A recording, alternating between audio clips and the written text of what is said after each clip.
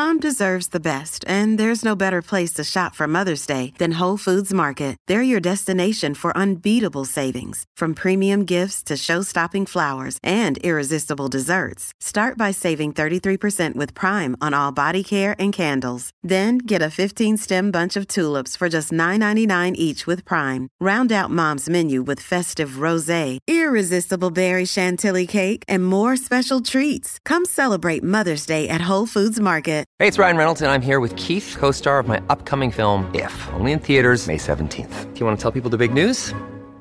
All right, I'll do it. Sign up now and you'll get unlimited for $15 a month and 6 months of Paramount Plus Essential Plan on us. MintMobile.com/switch. Upfront payment of $45 equivalent to $15 per month. Unlimited over 40 gigabytes per month. Face lower speeds. Videos at 480p. Active Mint customers by 531.24 get 6 months of Paramount Plus Essential Plan. Auto renews after 6 months. Offer ends May 31st, 2024. Separate Paramount Plus registration required. Terms and conditions apply if rated PG.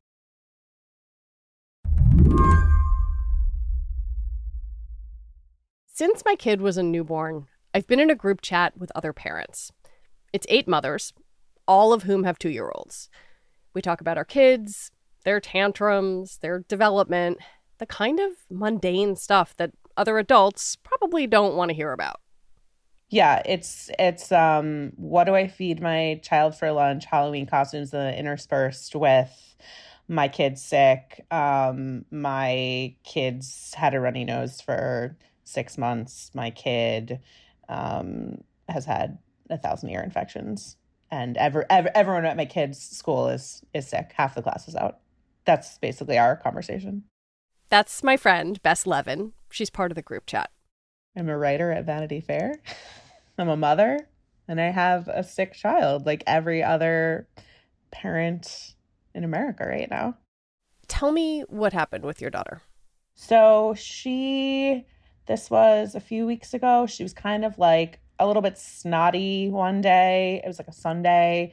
And she had a low-grade fever, but, nothing crazy. It was probably like, 100.0, which is like not considered like anything for toddlers. And then it was kind of the same thing on Monday, but I mean, really just thought it was a cold. And then that night I picked her up and she was so hot. She was like burning up, and she had a fever of 104.5. Yeah.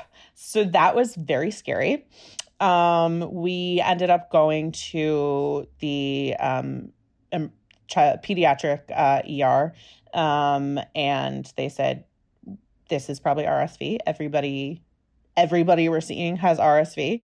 That's respiratory syncytial virus.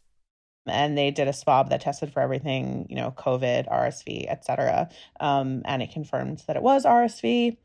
And they said, just give her Motrin, give her Tylenol, just keep her comfortable. And then they said, follow up with your pediatrician. So we went to the pediatrician the next day, and they said, right, it's RSV and also a double ear infection and also a mild case of pneumonia.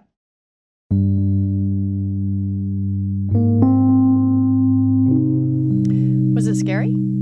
Oh, yeah. It was, I would say the scariest part of it was that really high fever. We've never taken her to the ER before. And maybe I was jumping the gun on that. I don't think so. It was, that was scary. That was the scariest part. And then when they also said mild case of pneumonia, you never want to hear that. This is the sickest she's ever been. Bess and her family aren't alone. Children across the country are being hit with a huge wave of viruses. RSV, flu, COVID, and regular old colds. It's so bad that many pediatric facilities are at or over capacity. So today on the show, why are kids so sick? And why now? I'm Lizzie O'Leary, and you're listening to What Next TBD, a show about technology, power, and how the future will be determined. Stick with us. Apple Card is the perfect cashback rewards credit card. You earn up to 3% daily cash on every purchase every day. That's 3% on your favorite products at Apple, 2% on all other Apple Card with Apple Pay purchases, and 1% on anything you buy with your titanium Apple Card or virtual card number.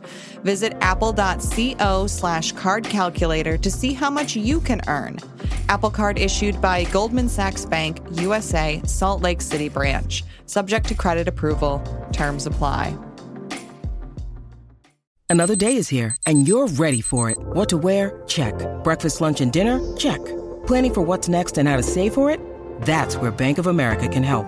For your financial to-dos, Bank of America has experts ready to help get you closer to your goals. Get started at one of our local financial centers or 24/7 in our mobile banking app. Find a location near you at bankofamerica.com/talktous. What would you like the power to do? Mobile banking requires downloading the app and is only available for select devices. Message and data rates may apply. Bank of America NA, member FDIC. In my household, we have been sick since the beginning of October. Just one virus after another. You might even be able to hear some lingering scratchiness in my voice. And my child, thankfully, did not get as sick as Bess's, but he did get sick. And maybe it's a fool's errand to try to interview a 2-year-old, but I did it anyway. What about your nosy? How did your nosy feel? Very funny. It felt very funny? Very tickly. Very tickly. And what about your throat?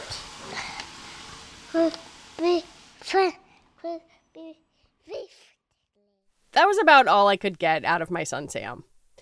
To get a more scientific understanding of what's happening right now, I reached out to Catherine Wu, a science writer for The Atlantic. She recently wrote a story titled The Worst Pediatric Care Crisis in Decades. It is just a viral maelstrom out there right now. And, I guess we've been used to hearing some version of that line the past 3 years because, surprise, surprise, we have been in a viral pandemic, but it is definitely not just COVID circulating right now. Maybe this is not a total shock because as the weather cools in autumn and as we head into winter, it's pretty common for a lot of respiratory viruses in particular to pop up. Flu and RSV being two of the most common ones, but also rhinovirus and enterovirus. So that's not weird, but I think the volume of infections and the relentlessness of co-infections and subsequent one after the other infections is really pummeling everyone as your household is learning the hard way. And the reasons for that are kind of interesting. RSV, which my friend Bess's daughter had, is surging pretty dramatically right now. It is another one of these respiratory viruses that circulates quite frequently. It is not new. It has been around for a long time. And in fact, researchers have been working on a vaccine for this for a long time. And it looks like we may be getting one quite soon from Pfizer. So that is a bit of good news to drop in here. But RSV, it's not always perfectly on schedule, but it is one of those that kind of rises in the colder months. It primarily affects really young kids and much older adults. And that's thought to be because, you can build up immunity after you've had a couple infections. So people at the middle of the age spectrum do well. But it's really tough when your immune system is still learning to recognize what RSV is and learning to fight it off, as well as at the other end of the age spectrum when your immune system has done decades of work and it's starting to get a little tired and more weak. Is this sort of explosion of viruses everywhere in the country, or is it just in places where it's getting cold and people are inside more and breathing air together? Yeah, it's a little complicated to answer. I think anytime you see a wave of respiratory illness, it is going to be a little patchwork. Right now, there's been a ton of RSV in the Northeast especially, but it really is everywhere. I've talked to physicians at hospitals in the middle of the country, the West Coast. So the tricky thing is that we have so many things going at once. And I think that's primarily the overwhelming thing. It's not just RSV. It's not just flu. It's that we have this especially large and kind of early arriving swell of respiratory viral illnesses. And now we have another virus in the mix, SARS-CoV-2, what's been causing COVID these past few years. I want to understand if this actually is worse or if it just feels worse. Like, I think sometimes as the parent of a toddler, you can get myopic, but it sounds like you're saying it actually is worse. Yeah, I mean, it's been really I think, humbling and honestly flooring to hear a lot of the accounts coming in from pediatricians and people who work in pediatric ICUs and emergency departments the past couple weeks. They are calling it one of the worst surges they have seen in their careers. And some people have been working, for decades. It is pretty bonkers right now. Some of the accounts I've been hearing, the current RSV surge in Connecticut is like 2 to 4 times what they would have considered a super severe season 3 years ago before the pandemic. Another place in Baltimore has pitched a tent outside of their pediatric emergency department to accommodate overflow. Other places have considered calling in the National Guard to assist them. This is definitely a big surge. And I don't think every single hospital in the country is overwhelmed. We're not at that point, but beds are very full on the whole. And it seems to be this collision of super high demand and maybe not the sort of supply of care that demand would require. Yeah, what are the leading theories as to why there are so many viruses circulating right now? Yeah, so it's so difficult to say for sure, especially because we're still in the midst of it. We'll have more information when we sort of do the rear view analysis, but there's a couple things going on. I think if we sort of look at what's happened over the course of the pandemic, it becomes a little more intuitive, right? At the beginning of the pandemic, we took all these behavioral measures to tamp down on COVID transmission, but that also happened to work marvelously against all these other respiratory viruses. Yeah. Flu actually almost completely disappeared in the winter that spanned 2020 to 2021. Like, it was the quietest flu season that pretty much everyone I talked to had ever seen in their entire lives. There was a similar impact on RSV, a bunch of these other respiratory viruses. We just sort of drove them out. And now that I think those behavioral measures have been lifting possibly more than they have throughout the entirety of the pandemic, this is probably the most normal looking autumn we've had since 2019.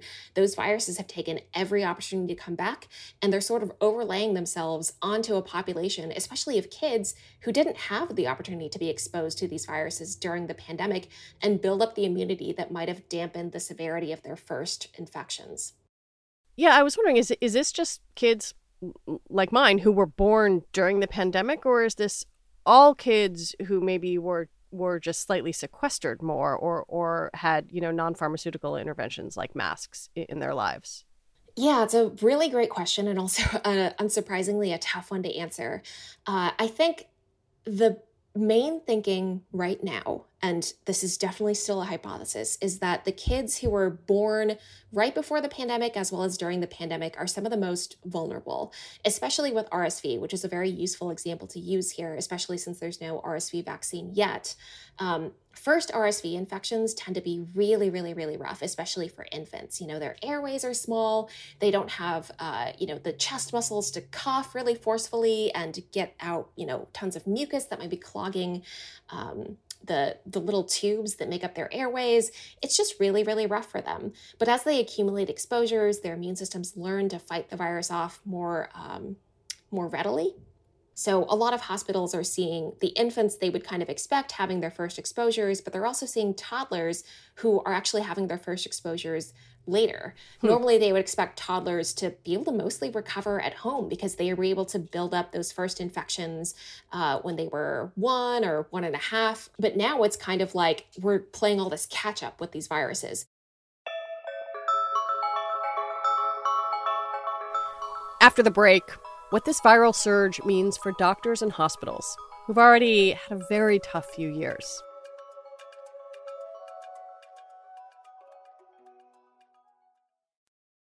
This episode is brought to you by Progressive Insurance. Hey, listeners, whether you love true crime or comedies, celebrity interviews, news, or even motivational speakers, you call the shots on what's in your podcast queue, right?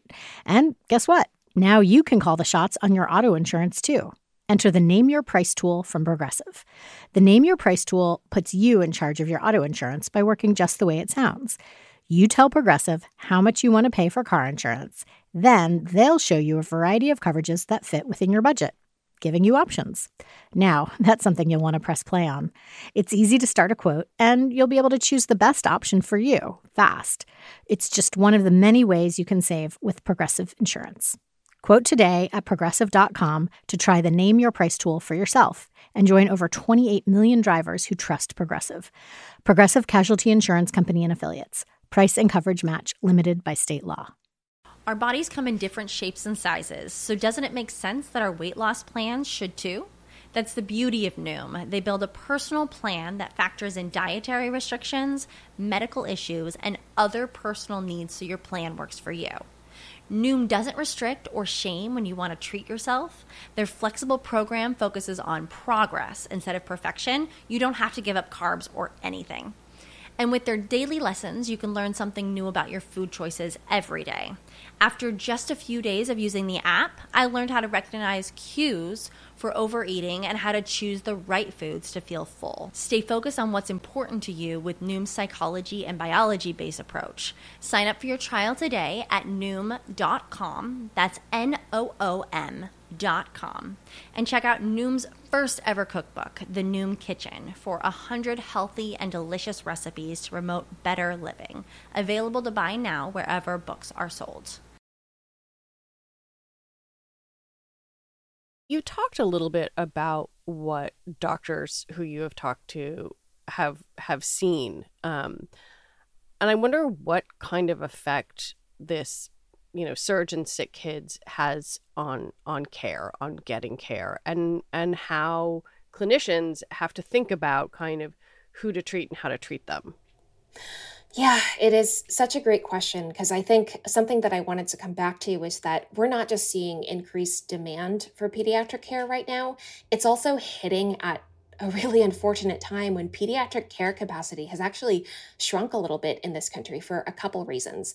One is that, many hospitals, because there was this massive decrease in sort of more run-of-the-mill respiratory infections, the rhinovirus, flu, RSV crowd, definitely not talking about COVID specifically there. A lot of pediatric hospitals actually shrunk their capacity. And, healthcare has also been going through a bit of a funding crisis. Some hospitals, took away beds in their pediatric ICU, for instance. And also there was been a pretty large exodus of health workers amid the pandemic. There's been a lot of burnout, a lot of stress. Health workers have been threatened, and they have just been working nonstop for 3 years. Nurses especially have been leaving their professions or taking traveling jobs, which means a lot of hospitals are short on core staff. That really, I think, emphasizes how tough it is to care for kids when there's this extreme imbalance in the number of kids that need treatment and the number of healthcare workers that can actually provide that care. And, absolutely, this is so stressful. I think healthcare workers are now having to make really tough decisions about, who gets this bed. We only have this one bed, or we only have this one bed that can be staffed by enough of our healthcare workers. They're maybe having to consider canceling elective procedures. They're maybe having to open up new space in other parts of the hospital that would otherwise be used for something else.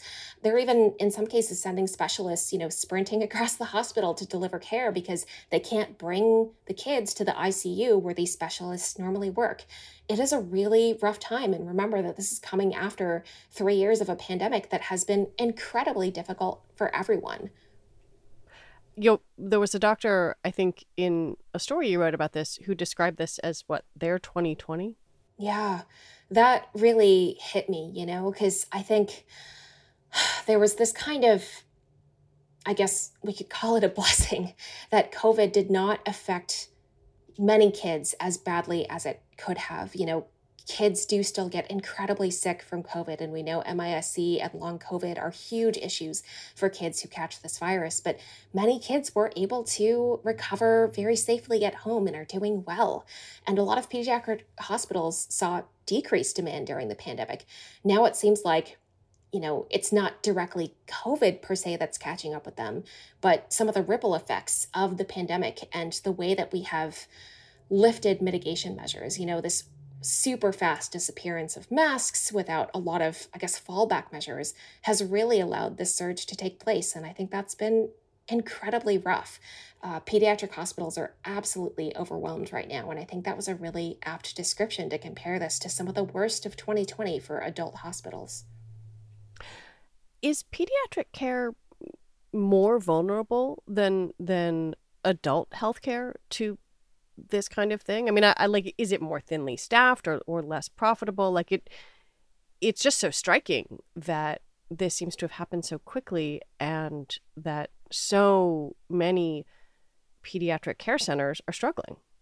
I mean, I think there's a couple ways to think about that. One is if you sort of stack the adult numbers and the pediatric numbers in terms of staff and patients being seen, the pediatric stuff is usually smaller, right? Like kids are generally healthier. The specialties are usually smaller in terms of the number of people going into them and the number of jobs that are open. But also, I think it's important to consider that when there are these staffing shortages, hospitals may try to call in reinforcements or call in staff from other departments in the hospital, but it's not so simple a lot of the time. Kids are not just tiny adults, their bodies are still growing. They have different anatomy, different physiology. They have different sets of drugs that are approved for use in them. There are different sorts of safety and efficacy considerations when we're talking about different interventions. And so, as one physician put it to me, like it's not so easy to just immediately train someone to care for a 2-year-old. And so when you have something super hyper specialized, like a pediatric ICU doctor, it's not so easy to find a replacement for them, or especially a nurse who are delivering a ton of the care. I think if you're listening to this and you're a parent, it might be really scary. And if you're not a parent, you might think like, gosh, this still sounds kind of intense. What should you be thinking about, both for your own family, but then kind of larger community questions? Yeah, so I will try to break that into a couple parts, and you are the parent in this conversation, so let me know if I'm missing anything glaring. First off, if your kid is sick right now, I'm sorry, it is probably going to be okay. I think the really encouraging news coming out of hospitals is that really like the vast majority of kids are doing super well. Pediatricians know how to care for these kids, and a ton of them, like they're leaving the hospital healthy. That said, there are key things to watch out for. A kid that needs hospital level care is going to exhibit like very clear signs of, what they generally refer to as respiratory distress, like wheezing, really rapid breaths, like they're using their chest muscles, like they're struggling to use their whole body to breathe. If their lips are turning blue, if their fingernails are starting to turn blue, like those are the types of signs that indicate, maybe call your pediatrician, make absolutely sure that this is like emergency level care, and then take them to the nearest ED. We don't want parents bringing their kids in for every single cough or every single sniffle because hospitals are already overwhelmed right now, but we also don't want them to wait too long to bring their kids in. This can really take a turn for the worse quite quickly. But it's also important to strike a balance, Catherine says, to remember that little kids do get sick, especially if they're in school or daycare. But also to be aware that healthcare systems are stretched thin right now. It's probably not a bad idea to make sure your kids are up to date on whatever vaccines they can be getting right now. That includes COVID shots and flu shots. Now is really the time to be getting those. That RSV vaccine is coming soon, and the hope is that that's going to be available to pregnant people so that their infants can be born with some of that immunity, because the highest risk is really for those youngest infants. It's not here yet, though. And in the meantime, things like masking, avoiding like super packed gatherings, not going to school or work when you're sick, that all contributes immensely. And hand washing is also a really big deal for RSV. And also, even if you're not a parent, those measures can really reduce the spread of these viruses in the community. Adults, too, can catch all of these viruses, and they don't tend to get as sick, especially with RSV, but they can transmit them, they can bring them home. And so I think it's really a great time for the community to come together and just try to tamp down on transmission on the ways that we have really learned how to the past 3 years. We kind of drove a ton of these viruses out of the community the first year that SARS-CoV-2 was here. So we know how to do this. I hope we can replicate some of that this fall.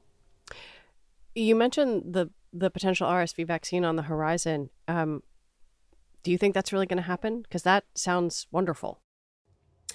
It's looking like it will. I wish I had more control over this than I do, but it does have to get through all the regulatory bodies, FDA, CDC, but this has been such a long time coming. I mean, every pediatrician and parent that I've talked to as of late is really excited for this vaccine, and the top line results look really good. I think once we see more data, once the FDA and CDC see more data, I'm optimistic that this vaccine could be available as early as sometime next year. Catherine Wu, thank you so much for talking with me. Thank you for having me. Catherine Wu is a staff writer at The Atlantic. And that is it for our show today. What Next TBD is produced by Madeline Ducharme. Our show is edited by Jonathan Fisher. Joanne Levine is the executive producer for What Next. Alicia Montgomery is vice president of audio for Slate. TBD is part of the larger What Next family, and it's also part of Future Tense, a partnership of Slate, Arizona State University, and New America. And if you like us, I have a request for you. Become a Slate Plus member. Just head on over to slate.com/whatnextplus to sign up. All right, we will be back next week with more episodes. I'm Lizzie O'Leary. Thanks for listening.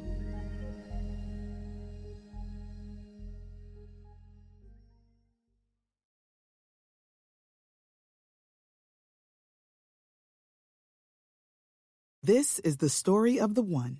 As head of maintenance at a concert hall, he knows the show must always go on. That's why he works behind the scenes, ensuring every light is working, the HVAC is humming, and his facility shines. With Grainger's supplies and solutions for every challenge he faces, plus 24/7 customer support, his venue never misses a beat. Call quickgrainger.com or just stop by. Grainger, for the ones who get it done.